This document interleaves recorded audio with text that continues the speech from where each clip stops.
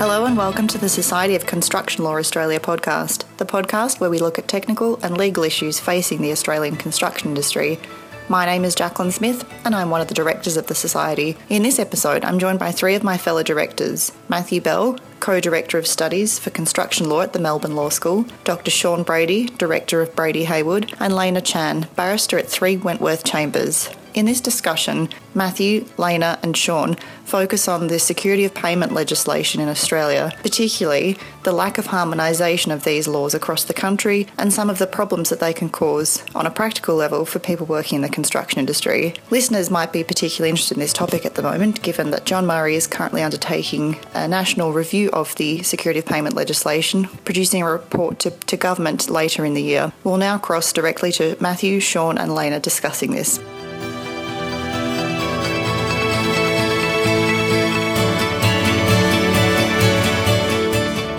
Kicking off our discussion today is Matthew Bell. So when I started listening to podcasts a little while ago, I was mostly doing it when I was hanging out the clothes or doing the vacuuming or cleaning out the rabbit and those types of things. And the ones that really made me interested were those which sort of taught me some things. And so when I've been following the Society of Construction Law Australia's podcast, which I've been really enjoying, I wondered whether there might be any contribution that I could make by way of the legal issues in construction law. So Before you get there, what podcast did you like? I like all sorts of podcasts, and actually sometimes I just pick them randomly. My favourite is probably Stuff You Should Know, because it's such a generalist one, and they've just got this very easy way of chatting with each other and just drawing things out. But I'll listen to pretty much anything. And I think that there are probably a lot of people out there who just will listen to anything. And probably if you're listening to this one, you're that sort of person. I'm very lucky. Hopefully so. Yeah. So this one is about construction law, and if you're new to construction law, and if you're a person in the construction industry listening to this, you might be saying, well, what is construction law? And from our point of view as construction lawyers, and that's what I've been for the best part of the last 20 years, from our point of view as construction lawyers, there are all sorts of laws out there, and people who interact with the built environment every day, whether you're a developer, you know about the laws of supply and demand. If you're an engineer, hopefully, you know all about the laws of physics to make sure that our bridges stay up. But what then is construction law itself? Well, from a lawyer's point of view, we say that there's probably three main sources of that type of law. And the first is case law, that is judge-made law, and a lot of our focus is on what the judges hand down. The second is regulations, which are put out by parliaments, statutes and regulations and so forth. But then there's a third one, which is particularly interesting, I think, in our area of construction law, which is what we as academics would call regulatory norms, that is, things which within the industry have taken on a cultural life of their own, but now get documented through, for example, standard forms of contract, like the ones which are put out by Standards Australia and others. So with those three sources of law, there's plenty of things for us to get our teeth into as lawyers. But I guess in terms of the Society of Construction Law and the Society of Construction Lawyers that was set up in Australia getting on for 7 years ago now, the question is this the Society of Construction Lawyers? The answer to that is no, and quite deliberately so. So what is it about?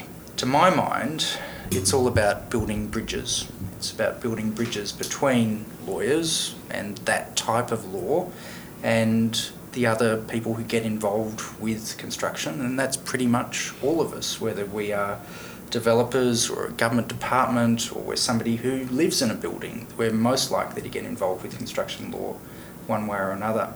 Now, of course, from most of our point of view, buildings just stand up, and hopefully we won't have any need to know about construction law at all. But with recent developments, things happening in the news, we've had the collapse of some high-profile building companies building homes here in Victoria recently.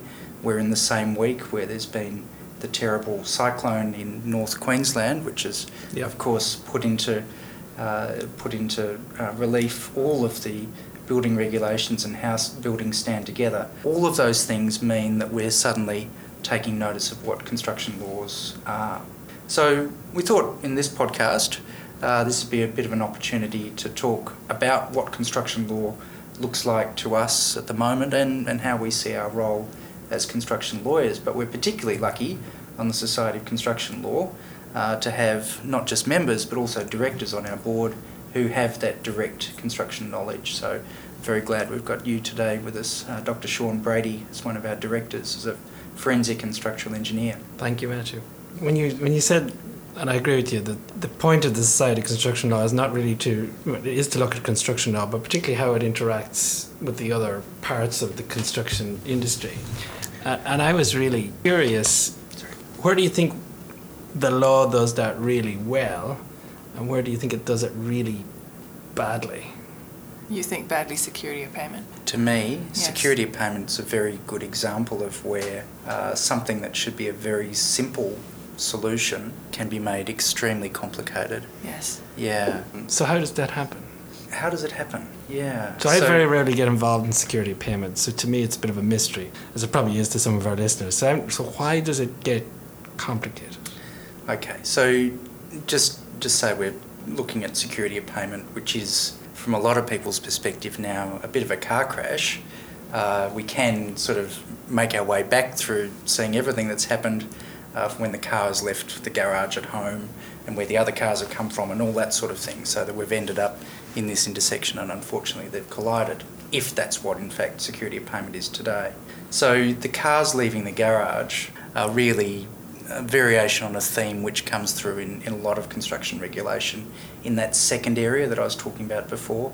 So the second area being legislative or statutory regulation. In this country, in Australia, we effectively have 8 different state and territory based approaches to security of payment. But we also have a 9th jurisdiction in this country, being the Commonwealth of Australia as well.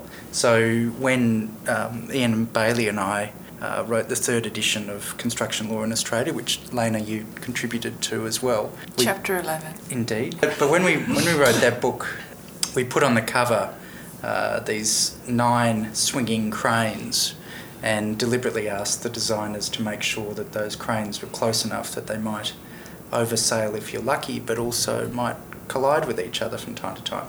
So a lot of what we deal with in construction law in this country, and this is really a lawyer's perspective in trying to help our clients who are operating across state and territory borders, who are operating across the country, a lot of what we have to deal with is a very boring aspect of our constitution, which is Section 51 of the Australian Federal Constitution, which, as we all very well know from that great film, The Castle, is the thing that makes the division of legislative powers between the states and territories and the Commonwealth. So effectively, there is nothing in Section 51... Tell us what 51 says, just for the... So Section 51 says that there are certain grounds that the Commonwealth Parliament may make laws about. There's only 2 that only the Commonwealth can make laws about. They're the seat of government, which of course we know is in Canberra, so they did a great job with that one, but also the Australian Public Service. But everything else is, under a constitutional system at least, shared with the states. But if things aren't within those 30-odd heads of power in Section 51, the Commonwealth can't make laws about it unless they've got an agreement with the states, which has happened sometimes, as with industrial relations, or a High Court decision has decided that there should be an accretion. Yeah, so there's no head of power in there, Lena. So are you trying to say that because we don't have a head of power that allows the Commonwealth to legislate on security of payment, we've ended up with 8 different systems? It's inevitable, exactly. Yes. Yeah. And they don't marry up with each other, so depending on which jurisdiction you're in, you have to grapple with the laws that are particular to that state or territory. Precisely. And I think, because a lot of what we do in our teaching program is we bring in people from around the world and they tell us about the situation in their own country and they ask about what is construction law, what's the Australian construction law. Well, we can't say what the Australian construction law situation is in many cases. There's the Victorian situation, New South Wales, Western Australian and so forth. Yes. When it comes to these issues, that aren't dealt with in Section 51 of the So Constitution. why don't you give us one example of how, for example, the security of payment system differs between New South Wales and Victoria, and just one example so our viewers can get a flavour of exactly what we're talking they're about. not viewers, they're listeners. Sorry, listeners. This is what our listeners can deal with. Okay, so back in the early 1850s, the colony of Victoria separated from New South Wales, and that was mostly done with the borderline being the Murray River. And so New South Wales crossed the river in, say, Moama, the town of Moama. They're subject to the New South Wales security of payment legislation. In Victoria, in Echuca, it's subject to the Victorian security of payment legislation. Now, there are many ways in which they differ, but probably the most boring in some ways until you come a cropper with it is the definition of business days. So in Victoria, there's no blackout period between Christmas and New Year for when the time runs for an adjudication, whereas in New South Wales, There is. yeah, Because in we New take South our Wales, holidays it is. seriously. Absolutely, you do, That's and in right. fact, it's been extended further in Queensland and in Western Australia. So that's a good example of where, under the Victorian regime, you Yes. could well come back when you've reopened your site in January and find that And find that you've been time barred That's because you've missed the adjudication which came in. Is Victoria the only place that does that? And a couple of others, but it's gradually been modified over time. And this is another feature of and we're just using security of payment as an example, but it's another feature of it that every state legislature can and does fiddle with their own local security of payment legislation to respond to local conditions. And so when you cross the Murray River, or when you go across the Nullarbor, or heaven forfend, you go from Melbourne across Bass Strait to Tasmania, you're going to find quite a different regime there.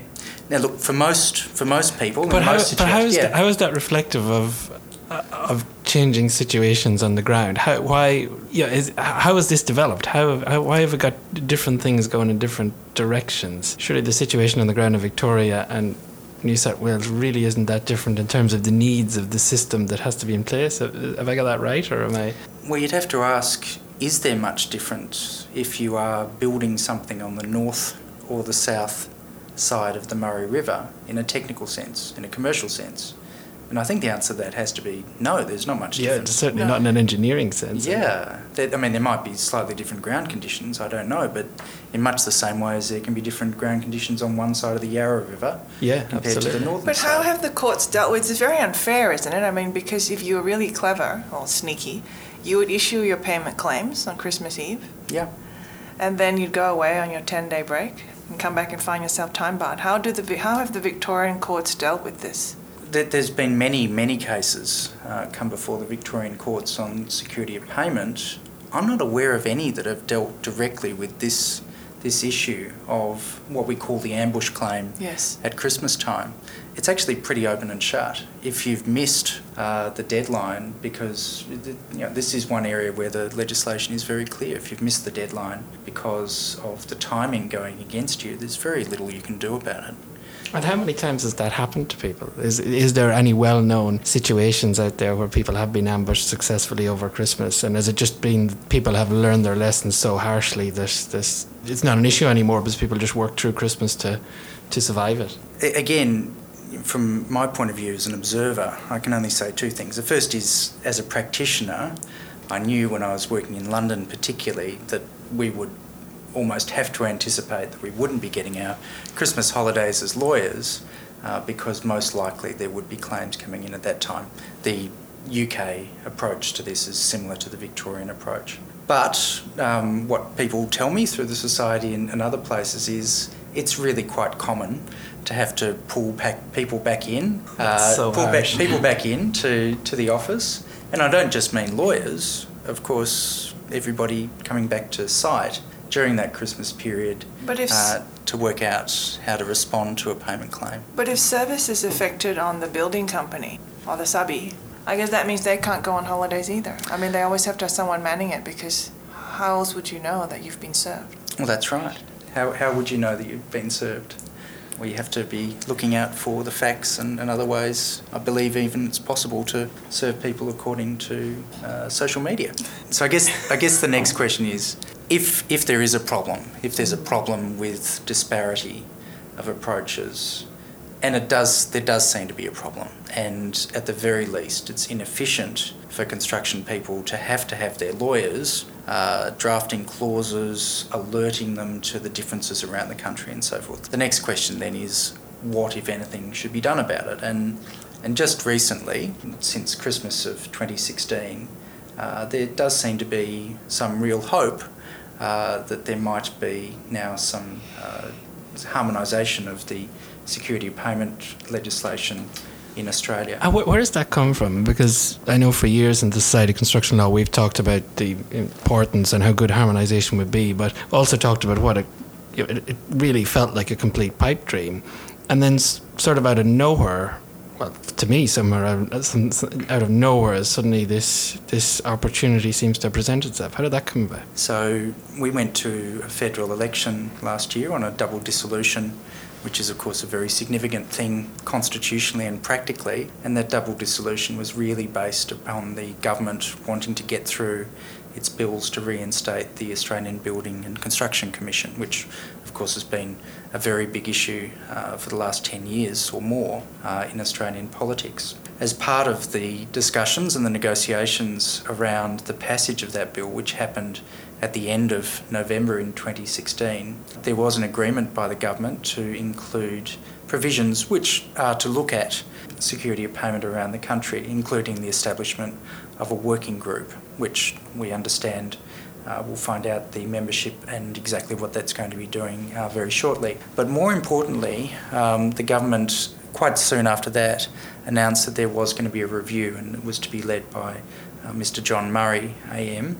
And as we speak now, at the end of March in 2017, that review is very much getting underway with a view to producing a report to the government by the end of 2017. Now, we know that Mr. Murray is consulting very widely in relation to what those recommendations might be, and we look forward in the society, and I'm sure many industry organisations look forward also to seeing what those recommendations might ultimately be. What would you like them to be?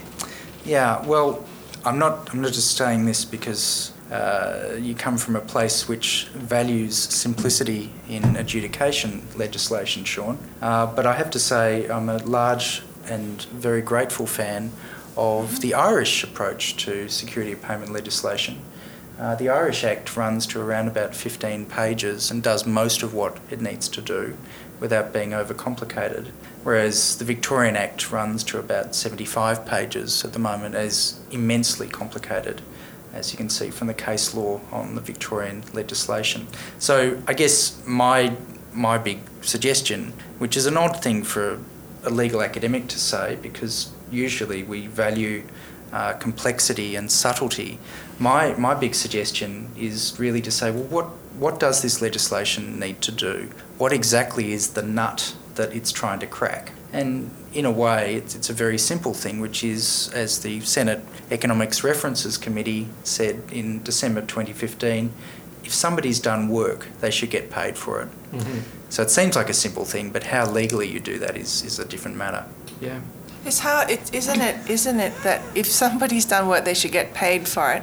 After giving the principal an opportunity to comment on the claim, in a nutshell, is what they're trying to achieve. Yeah. So in a sense, security of payment has always been a misnomer, even though it forms part of most of the legislation's names. Really what it's trying to do is to give people a right to have their payment claim assessed, and then really trying to stop the situation where work is being done and a claim is just ignored or put aside. I'm just really, I don't deal with terms for payment or any of this stuff, but what's your top 3 ways that the simplicity of the intention of that has been essentially hijacked? If you, off the top of your head, what do you think of the three ways? Why are we in the situation we are? What are the top three reasons why we are where we are? And we've lost that simplicity. Yeah, well, I can think of a couple. The first is that the golden rule applies. As always, if you've got the gold, you tend to make the rules. And so in this situation, and the default situation within the construction industry, not just in Australia but around the world, is if you are somebody who's had work done for you and you've got the money in your pocket, it has been the case that the other person who's done the work has to somehow get that out of your pocket. So that's the natural tendency. And there are a lot of ways in which loopholes and technicalities within the law, and that's why I say it should be as simple as possible. Technicalities within the law will allow you to resist payment. And I have to say that as lawyers, we've become very creative on behalf of our clients where they don't want to pay or can't pay to resist what is otherwise a fairly simple proposition for payment within the security of payment legislation. So that's one aspect of it. The other aspect as to why it hasn't worked is because it can't deal with every possible situation. And one of the largest situations is, of course, where a company simply can't pay for whatever reason. It's suffering the throes of insolvency or has got other problems down the contracting chain. So this legislation cannot solve every problem. There are many other aspects to it as well, but it can crack a fairly simple nut. I mean, it was only ever intended to keep cash flow going, subject Exactly. to final determination, but now it seems to be generally the final say. And why is that? Isn't it because of the cost? I mean, the cost Yeah. of litigating, it's cost of construction litigation now is so prohibitive that really only the really huge companies can afford it, and even then they don't really seem to have an appetite for it.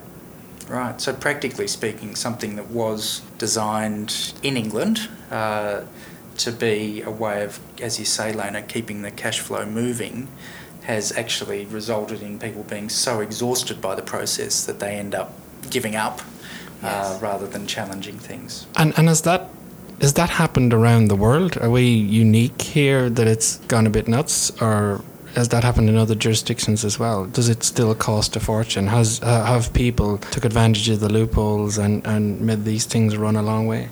So the situation in England, broadly speaking, especially after the amendments to the legislation in the early 2000s, generally when an adjudication has been handed down, it is complied with, and the courts are reluctant to allow challenges to those adjudications.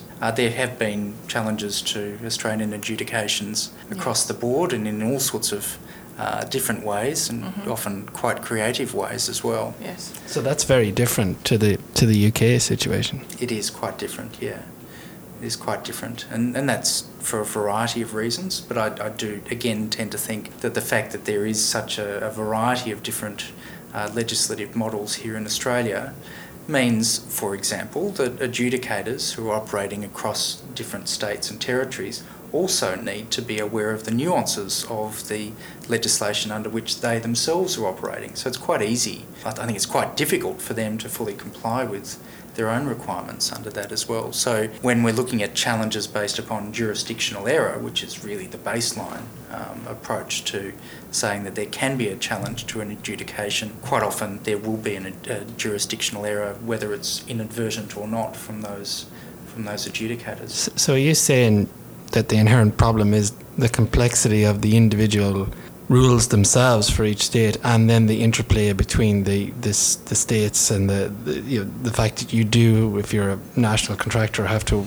work in many different jurisdictions and keep all those balls in the air, and the rules of each game is different. And so does that mean that the UK is better placed with their act because of the simplicity of the system they have? But their act is quite similar to the New South Wales Act, isn't Exactly right, yeah. Yes. So what's the difference? So the difference is, I think, so we're talking about England and Wales. They have obviously a much larger economy than we have here in our individual states. So if you've got 60-odd million people compared to 5 or 6 million in most of our states and territories, we're talking quite different sizes of economies, but they have only one piece of legislation for that entire jurisdiction. What also it means is that within that jurisdiction, they've got strong support from a unitary technology and construction court, whereas here again, we have state-based Supreme Courts, each of which are seeking in their own way to support the local legislation. But again, you can't expect that there's that same level of support across the board as you would have within a unitary state, as they do have in England and indeed for that matter in Malaysia and New Zealand. And so this has led to different jurisprudence in different states. That's right. Yeah. But I know it's difficult for the adjudicators, but the huge problem is really for the users of the system, right? Right. The contractors and the subcontractors who are using it, because it's so, particularly if you're operating on a national level. And is it also, is that to the advantage of the principals? Well, it certainly can be. Yeah. Yeah. Well-informed and well-advised principals will know what this minefield looks like and how to avoid the potential hazards of it.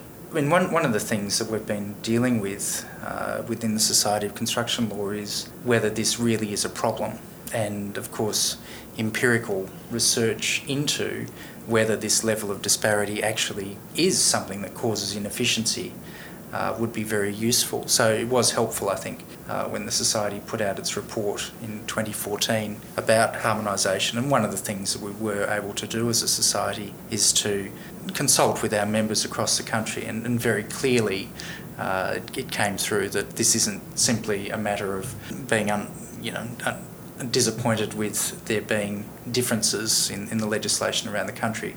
It was having a real impact. So I think that is one of those areas where the society has been able to make a real contribution to the learning on this, and certainly now the society and other organisations dealing with construction law have got the ear of government.